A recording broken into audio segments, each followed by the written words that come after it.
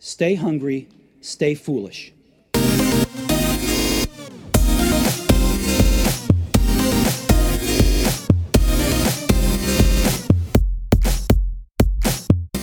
So now on the Innovation Show, it gives me great pleasure to welcome Don Tapscott, author of Wikinomics, The Digital Economy, Digital Capital, Growing Up Digital, The Naked Corporation, Radical Openness, and the Blockchain Revolution, most recently with his son Alex. Don is founder of the Blockchain Research Institute and most recently CarbonX. And in general, Don is well ahead of the game in technology, in global collaboration, and in blockchain. Welcome to the show, Don. It's great to be here. Really, really good to have you on the show.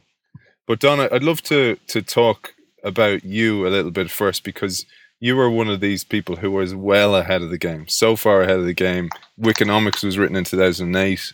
The idea of mass collaboration and the crowd working together well before anybody was actually doing anything about it. And you're there again with blockchain.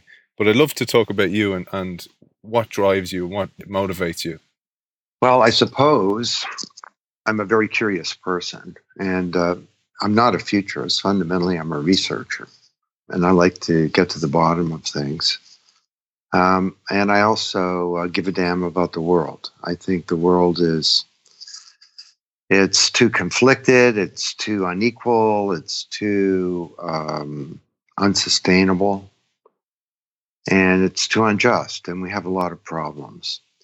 And I have become convinced over the years, and I began in the 1970s, actually, at Bell Northern Research, Canada's Bell Labs, doing research on how multi-function workstations connected to networks might change things.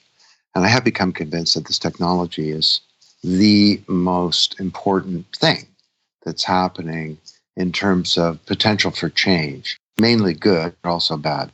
So it's been 4 decades as of next year, unbelievably, that I've been working on this. And I won't be doing another 4 decades, that's for sure. But there's so much to be done. And there's never been a more interesting or exciting time to be thinking about technology and business and society as we enter into a whole new paradigm. And that paradigm, I mean, you were always thinking in that new paradigm, and it must have been frustrating, Don. I mean, you were out there preaching the changes that are required, the changes that are needed, both in big organizations, but also to the public. And a lot of that falls on deaf ears because of vested interest. Well, vested interest in all kinds of things. I mean, my 1981 book, for close to a decade, people said I was wrong.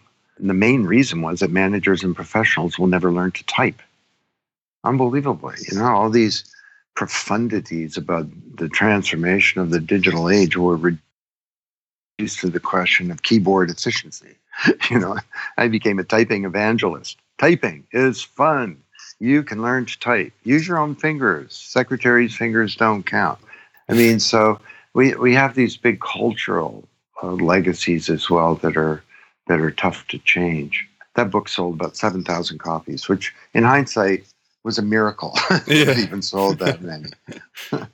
And Don, how do you? I mean, one of the things before we get to talk about your mindset and blockchain, etc., and your latest projects, it'd be great to understand how you keep yourself motivated and going despite all the roadblocks you must run into. Well, God, these are tough questions. I haven't been asked before. Sometimes I think that being ahead of things is almost as bad as being wrong, because timing is so critical. I mean, I wrote another book in the mid-'80s that nobody read, and then I finally wrote Paradigm Shift. That was like 92, 93, and that was a big book. And then The Digital Economy, 94, 95, was a really big book. Well, they're both big. But then, 96, I wrote a book called Who Knows? Safeguarding Your Privacy in a Networked Age. And I co-authored that with a woman named Ann Kavukian. People just stared at me like, huh? What are you talking about? What's the issue here? So, Digital Capital, you mentioned, that was a fantastic book. Business Week called that book Pure Enlightenment. It was the best review of a book I've ever seen in Business Week. But the book came out a month before NASDAQ crashed. So Timing is such a key issue, and sometimes it is frustrating when you think you're right about something and the world is just not ready to embrace that. I thought we might have been early, Alex and I, with blockchain revolution, but it turns out that the timing was pretty great on that one. Yeah, and you deserve that. I mean, reading as I have so many of your books, and even Wikinomics was one of the first I came across, and there was so much in there that actually helped me in my own role because it gave me a new lens to look at things. Some of the ingredients you talked about, the ingredients of collaboration, openness on both sides, peering, sharing information, and open markets. People just struggle with those ideas because it's like, well, that's going right in the face of how we make money today. And now along comes the crash in 2008, and along comes blockchain, and there's this mass disruption en route. And I'd love, Don, your words on what blockchain is and what it's going to enable in the world. Well, that's the thing. I mean, these ideas were sort of waiting for a technology that could enable this kind of transformation to occur. I mean, even the ideas of mass collaboration in Wikinomics, for sure, that brought about some big changes, not just with Wikipedia, but, we've now got pharmaceuticals placing clinical trial data in a commons, and there are fundamental changes taking place in every institution. Education, we're inexorably moving towards a new model of pedagogy, where students, rather than being passive recipients of somebody else's knowledge, sort of co-create and co-innovate, not just knowledge. What you know when you graduate isn't that important. It's sort of your capacity, really, to think critically and solve problems and research and collaborate and see the big picture and so on. But now, we are moving towards new models of pedagogy. But again, I mean, Wikinomics was a big book. It was the best-selling management book in the world for the whole year, according to Amazon. It was competing with the Black Swan. But again, in terms of fighting against old paradigms, I sat with Nicholas, the Black Swan author, at the FT Goldman Sachs Best Business Book of the Year Gala. So we're all sitting there in our black ties, and the CEO of Goldman Sachs is there and everything. And he was saying, you got this hands down. And I was saying, nah, Black Swan's going to win. And they gave it to an unknown book about investment banking. So it was like an out-of-body experience. Because one of us should have won, because those were two really important books. So anyway, it is what it is. You just keep working away, and eventually things do come around. It's kind of ironic that it is, investing in banking that got in your way, because now you're ahead of the game and right on time, actually, it seems, with blockchain, and the banks and the middlemen are the ones in threat now, and they're the ones who will be coming to you for help. Well, the irony was pretty extraordinary of a book on investment banking in early 2008 winning the award over the Black Swan and over Wikinomics. And then 6 months later, the core modus operandi of these institutions almost brought down a global capitalist system. I'm sure Nassim was, from the Black Swan, was shaking his head as well. Yeah, frustrating times. But Don, it'd be great to hear from your mouth that, what blockchain is going to enable in the world, what we're going to see over the next, I don't know, hopefully sooner, but, over the next decade. Well, for these 40 years, we've had the Internet of Information, and it's been great, but it is limited. Its impact overall is not profound. I mean, the deep structure and architecture of the corporation is still the same. We have changes in some industries, retail being an example of one that's been turned on its head. But overall, things pretty much work the way that they have. But the thing about information is that when I send you a copy, a PDF, a PowerPoint, even with a website, I keep the original. We've had this printing press, really. And that's been great. It's democratized information. But when it comes to value, assets, things that really matter to the economy, stocks, money, bonds, intellectual property, carbon credits, our identities, things like votes or cultural value like art or music. Sending a copy of those is a terrible idea. You don't want someone copying your vote or your identity. And if I send you $1,000, it's really important that I don't still have the money. Now, cryptographers have called this the double spend problem for a long time. And the way we manage that in our economy is through intermediaries, as you were saying. And banks, credit card companies, governments, now big social media companies, and they provide all of the business and transaction logic for every type of commerce. They identify the asset. Yep, that's really $1. They clear and settle transactions. They manage a situation, an election, and they keep records. Now, overall, they've done a pretty good job, but there are growing problems with these intermediaries. I mean, governments are at an all-time low on the trust scale. We have a crisis of legitimacy of our democratic institutions. We have, as I said, the banks almost brought down capitalism through their core modus operandi. And there are other problems. I mean, the financial industry excludes 2 billion people from the global economy. They add a lot of costs that shouldn't be there now. They slow things down. And the biggest problem is all these intermediaries are capturing our data. This is the new oil. We create this data, and they capture it. So the benefits of the digital age have been asymmetrical. And we have this crazy, unprecedented, at least in modern history, situation where we have wealth creation but declining prosperity. The economy is growing, the middle class is shrinking. So enter blockchain. Now, thank you to an anonymous person, Satoshi Nakamoto, he solved the double spend problem. So we now have a global ledger, an internet of value, a vast ledger where anything of value, ultimately from money to stocks to music to votes, can be managed, stored, transacted in a secure and private way. So this is a very revolutionary thing. I think the internet of value is going to be bigger than the internet of information. And it does challenge incumbents very fundamentally. It doesn't mean that intermediaries will go away, although disintermediation is absolutely a factor. You think about, you tap your card in a Starbucks and a bunch of messages go through half a dozen companies, each with their own counterparty risk, each at cost, each delaying things. 3 days later, a payment, a clearing and settlement, and then a payment occurs. Well, if that were on a ledger, a distributed ledger, there would be no 3-day settlement period because payment and settlement would be the same activity. And you wouldn't need all those counterparties either. So there is disintermediation and big disruption. But on the other hand, there are opportunities to re-intermediate, to create new value in the middle. And it may turn out these are bigger than the old middle.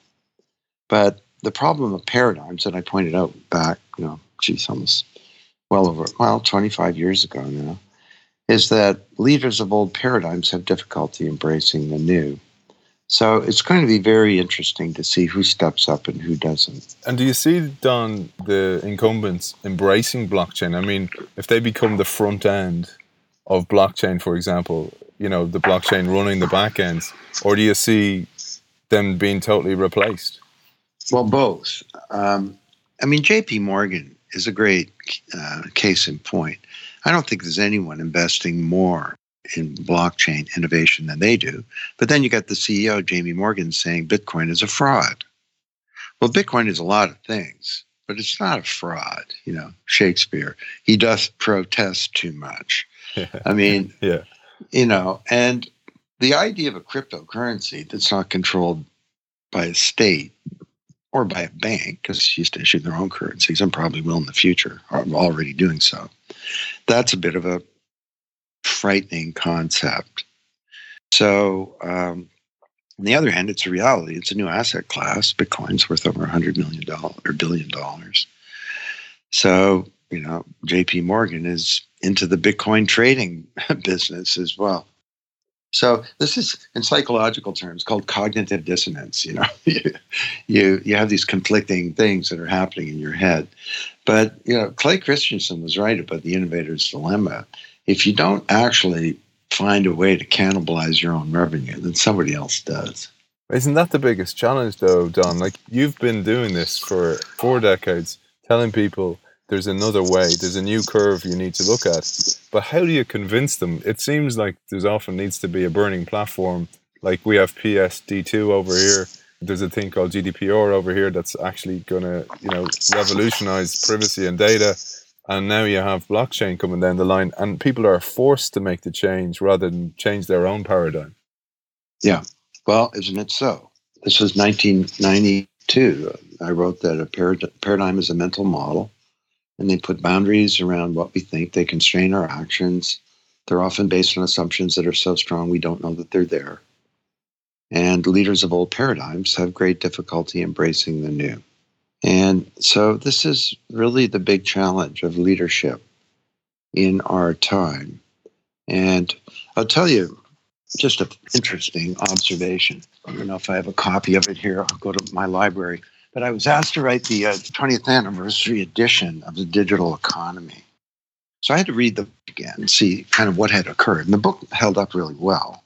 The biggest shocker to me was that the book was very positive, but there was a dark side sort of section, all the things that could go wrong. And, we could have destruction of our privacy. We could have a fragmentation, social discourse, rather than the stuff bringing it together. We could have, growing, I called it, quote, severe bipolarization of wealth. We could have, all kinds of, things like that. And every one of them, all 7 of them that I outlined in the book actually did occur. So, and then as an aside, I was looking at the book and I noticed all of the sort of the endorsements that had been given for the original book, The Digital Economy. And half of the companies, there were like 20 of them, half of them are gone. Yeah. That says a lot.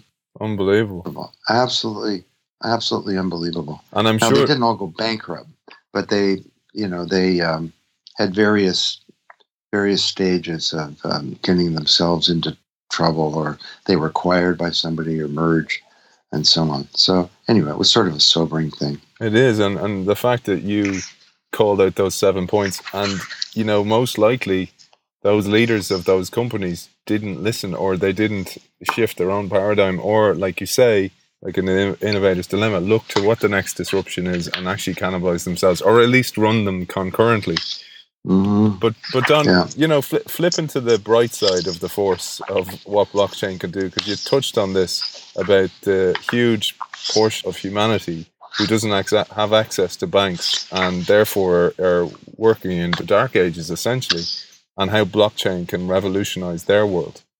Well, this is a big problem. We have 2 billion people who are not part of the global economy. And in fairness to the banks, it's not just that they can't make money off these people. Most of them don't have an identity.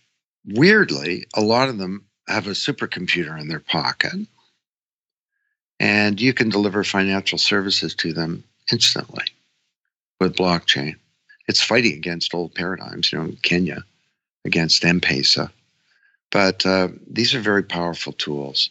Hernando de Soto, the Latin American economist, says that 70% of people who own land in the developing world have an unenforceable title.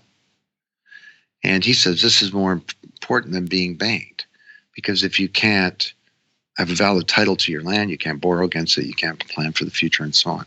Well, you put land titles on a blockchain and no local clerk can be bribed to change that. There are all kinds of other really big sort of social issues like this having to do with poverty and inclusion, that blockchain can be a very powerful tool. This was the theme of my new TED Talk about blockchain and prosperity. And I haven't looked at that recently, but last time I checked, there's 2.5 million people had seen that thing. Yeah, no, seen it's fantastic. Yeah. So anyway, these are big opportunities. And you talked also about the likes of Imogen Heap, who I know is driving the music industry, and I know that's more a first world issue, but artists getting paid for the work, or even publications paying by the page or paying by the article, this can all be enabled by blockchain. Well, yeah, when she posts a song on a blockchain platform, The song is inside a smart contract and it protects intellectual property rights. You want to listen to it, maybe it's a few microcents, or maybe it's free. You want to put it in your movie, that's different. And the song specifies the right. It's like, what do you want to do? You make a theme song, you have somebody sing, you want background music, or it's going to be a ringtone on somebody's phone. And the way she describes it is the song acts as a business, sort of collecting money, protecting my rights, because the song has a lawyer and a bank account inside the song. So that's just one example of how there are all kinds of people who create value in our economy, but that aren't fairly compensated. And the Internet of Information actually not only didn't help with this, it broke a lot of our IP regime. So we didn't have a native digital medium for value. That's what a song is. It's an asset owned by somebody. So all we had was a medium for information. So we treated the song like it was information, and we copied it and published it. Well, the upshot of that is if you were a songwriter 35 years ago, you wrote a platinum song, sold 1 million copies, you get $46,000 in royalties. Today, 1 million copies. Today, you get 1 million streams, and you don't get $46,000. You get $35. So we can fix this now if we're smart, if we use this technology effectively. And talking about smarts, Don, governments seem to be so far away from this. And it's like AI, for example, that there's a whole AI revolution going on as well. And there's no government taking this by the scruff of the neck and actually controlling it or regulating it. What's your feeling on blockchain and governments? Well, governments, of course, can be huge beneficiaries in a number of ways. This technology can bring about some profound changes in the architecture of government. I think it can open up governments, enabling a new division of labor in society about how we create public value. We wrote about that in Blockchain Revolution. It can help us solve the crisis of legitimacy of democracy. Young people aren't voting. More and more agree with the bumper sticker, don't vote. It only encourages them, which is a problem. Politicians are beholden to their wealthy funders, not to the electorate. Well, we can now have smart votes that have smart contracts associated with them, where politicians need to be beholden to the people who elected them. Governments can also benefit in terms of central banks. Alex, just yesterday, was speaking at a huge conference in the Mideast of the central bankers and ministers of finance from a whole bunch of countries in sort of that region and in Asia. And I was just talking to him. He said the reaction was pretty extraordinary. This excitement about creating a cryptocurrency for your nation state, moving moving the euro or moving the dollar or the pound to a blockchain. The benefits of that could be huge. But again, leaders of old paradigms have difficulty embracing the new.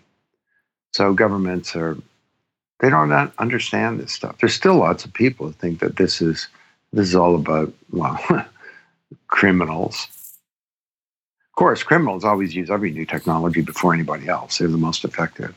Absolutely. Flip the car, the flip phone, you name it. Yeah. But, and of course, some smart law enforcement agencies understand that this is a real boon to them because they can use metadata to track criminal activity. But then, like China, I did an interview recently with a big business magazine there. And they said, well, our government says we need to protect our fiat currency. Well, no, you don't. I'd be shocked that Bitcoin was more than 1% of all transactions in China ever. They should be doing the opposite, embrace this technology and build a fiat currency on a blockchain. So leaders of old had difficulties embracing the new. Korea is struggling with, should we ban ICOs? Well, the answer is no. You're a surgeon. Get out your scalpel. Don't use a chainsaw in the operating room because a lot of crap's going to fly around. And you're going to injure a lot of people. If it's a security, and some tokens are, then it should fall under securities legislation. If it looks like a duck, walks like a duck, and quacks like a duck, it's probably a duck, and you should treat it like a duck. But if it looks like a dolphin, or a small motor vehicle, don't treat it like a duck. It takes time, for people to understand the power of what's happening here and the opportunity. It reestablishes trust, doesn't it? It's where trust is missing, and there was a need for an intermediary. Now we have an impartial intermediary, which is technology. Well, that's true. Trust is not achieved by a middleman. It's achieved by cryptography and by collaboration and by some clever code. But it doesn't. But intermediaries can use this to build more trusted institutions. That's the irony of governments, being resistant to this technology. And Don, last question is your current work with the Blockchain Research Institute. Could you tell us a little bit about that? Well, there are lots of organizations. Every company, smart company that's big, is experimenting. They're doing pilots. They're members of important consortia like Hyperledger, the Enterprise Ethereum Foundation, or R3. But no one has really tackled the big strategic issues about this technology. How does it change industries? How does it change the way we manage companies, the functions of the C-suite, CMO, CFO, CIO, Chief Legal Officer, Head of Supply Chain, and so on? And then there are all kinds of really big, tough issues: the Internet of Things, tokenization, smart contracts, you name it. So over the years, I've conducted a number of these large, I call them syndicated research projects. You get 20 to 40 companies. They each kick in a couple $100,000. You have millions of dollars. You can hire on a contract basis all the smartest people to look into stuff. So our project on tokenization is being led by Michael Casey, who wrote the book, co-authored The Age of Cryptocurrencies. Our project on smart contracts is led by Nick Szabo, who invented the idea in 1996. His paper, we just released it yesterday to our members, is the most important document ever written about smart contracts. That's my opinion. Yeah. So all these members are getting millions of dollars worth of IP.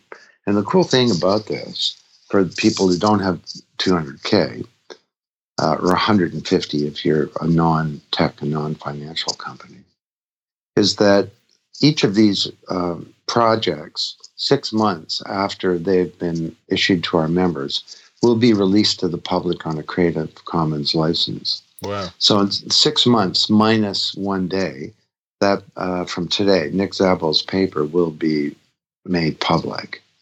And that's going to be a really big deal. And this will be the rising tide that lifts all boats. I think it's going to help bring a lot of clarity to the market and break a lot of log jams. But if anybody's listening and they're a company, they're from a big company or a blockchain pioneer, they should contact us, info@blockchainresearchinstitute.org, or tweet me at @dtapscott, and we can give you some information about how to get involved. Phenomenal, Don. Phenomenal. And thank you so much for your time. And you're a credit to yourself. You live your values. What you write, you live. And we wish you the very, very best. Don Tapscott, founder of Blockchain Research Institute, author of a plethora of books, which I'll list on this interview, and most recently Carbon X. Thanks for joining us, Don. Okay. My pleasure, Aidan.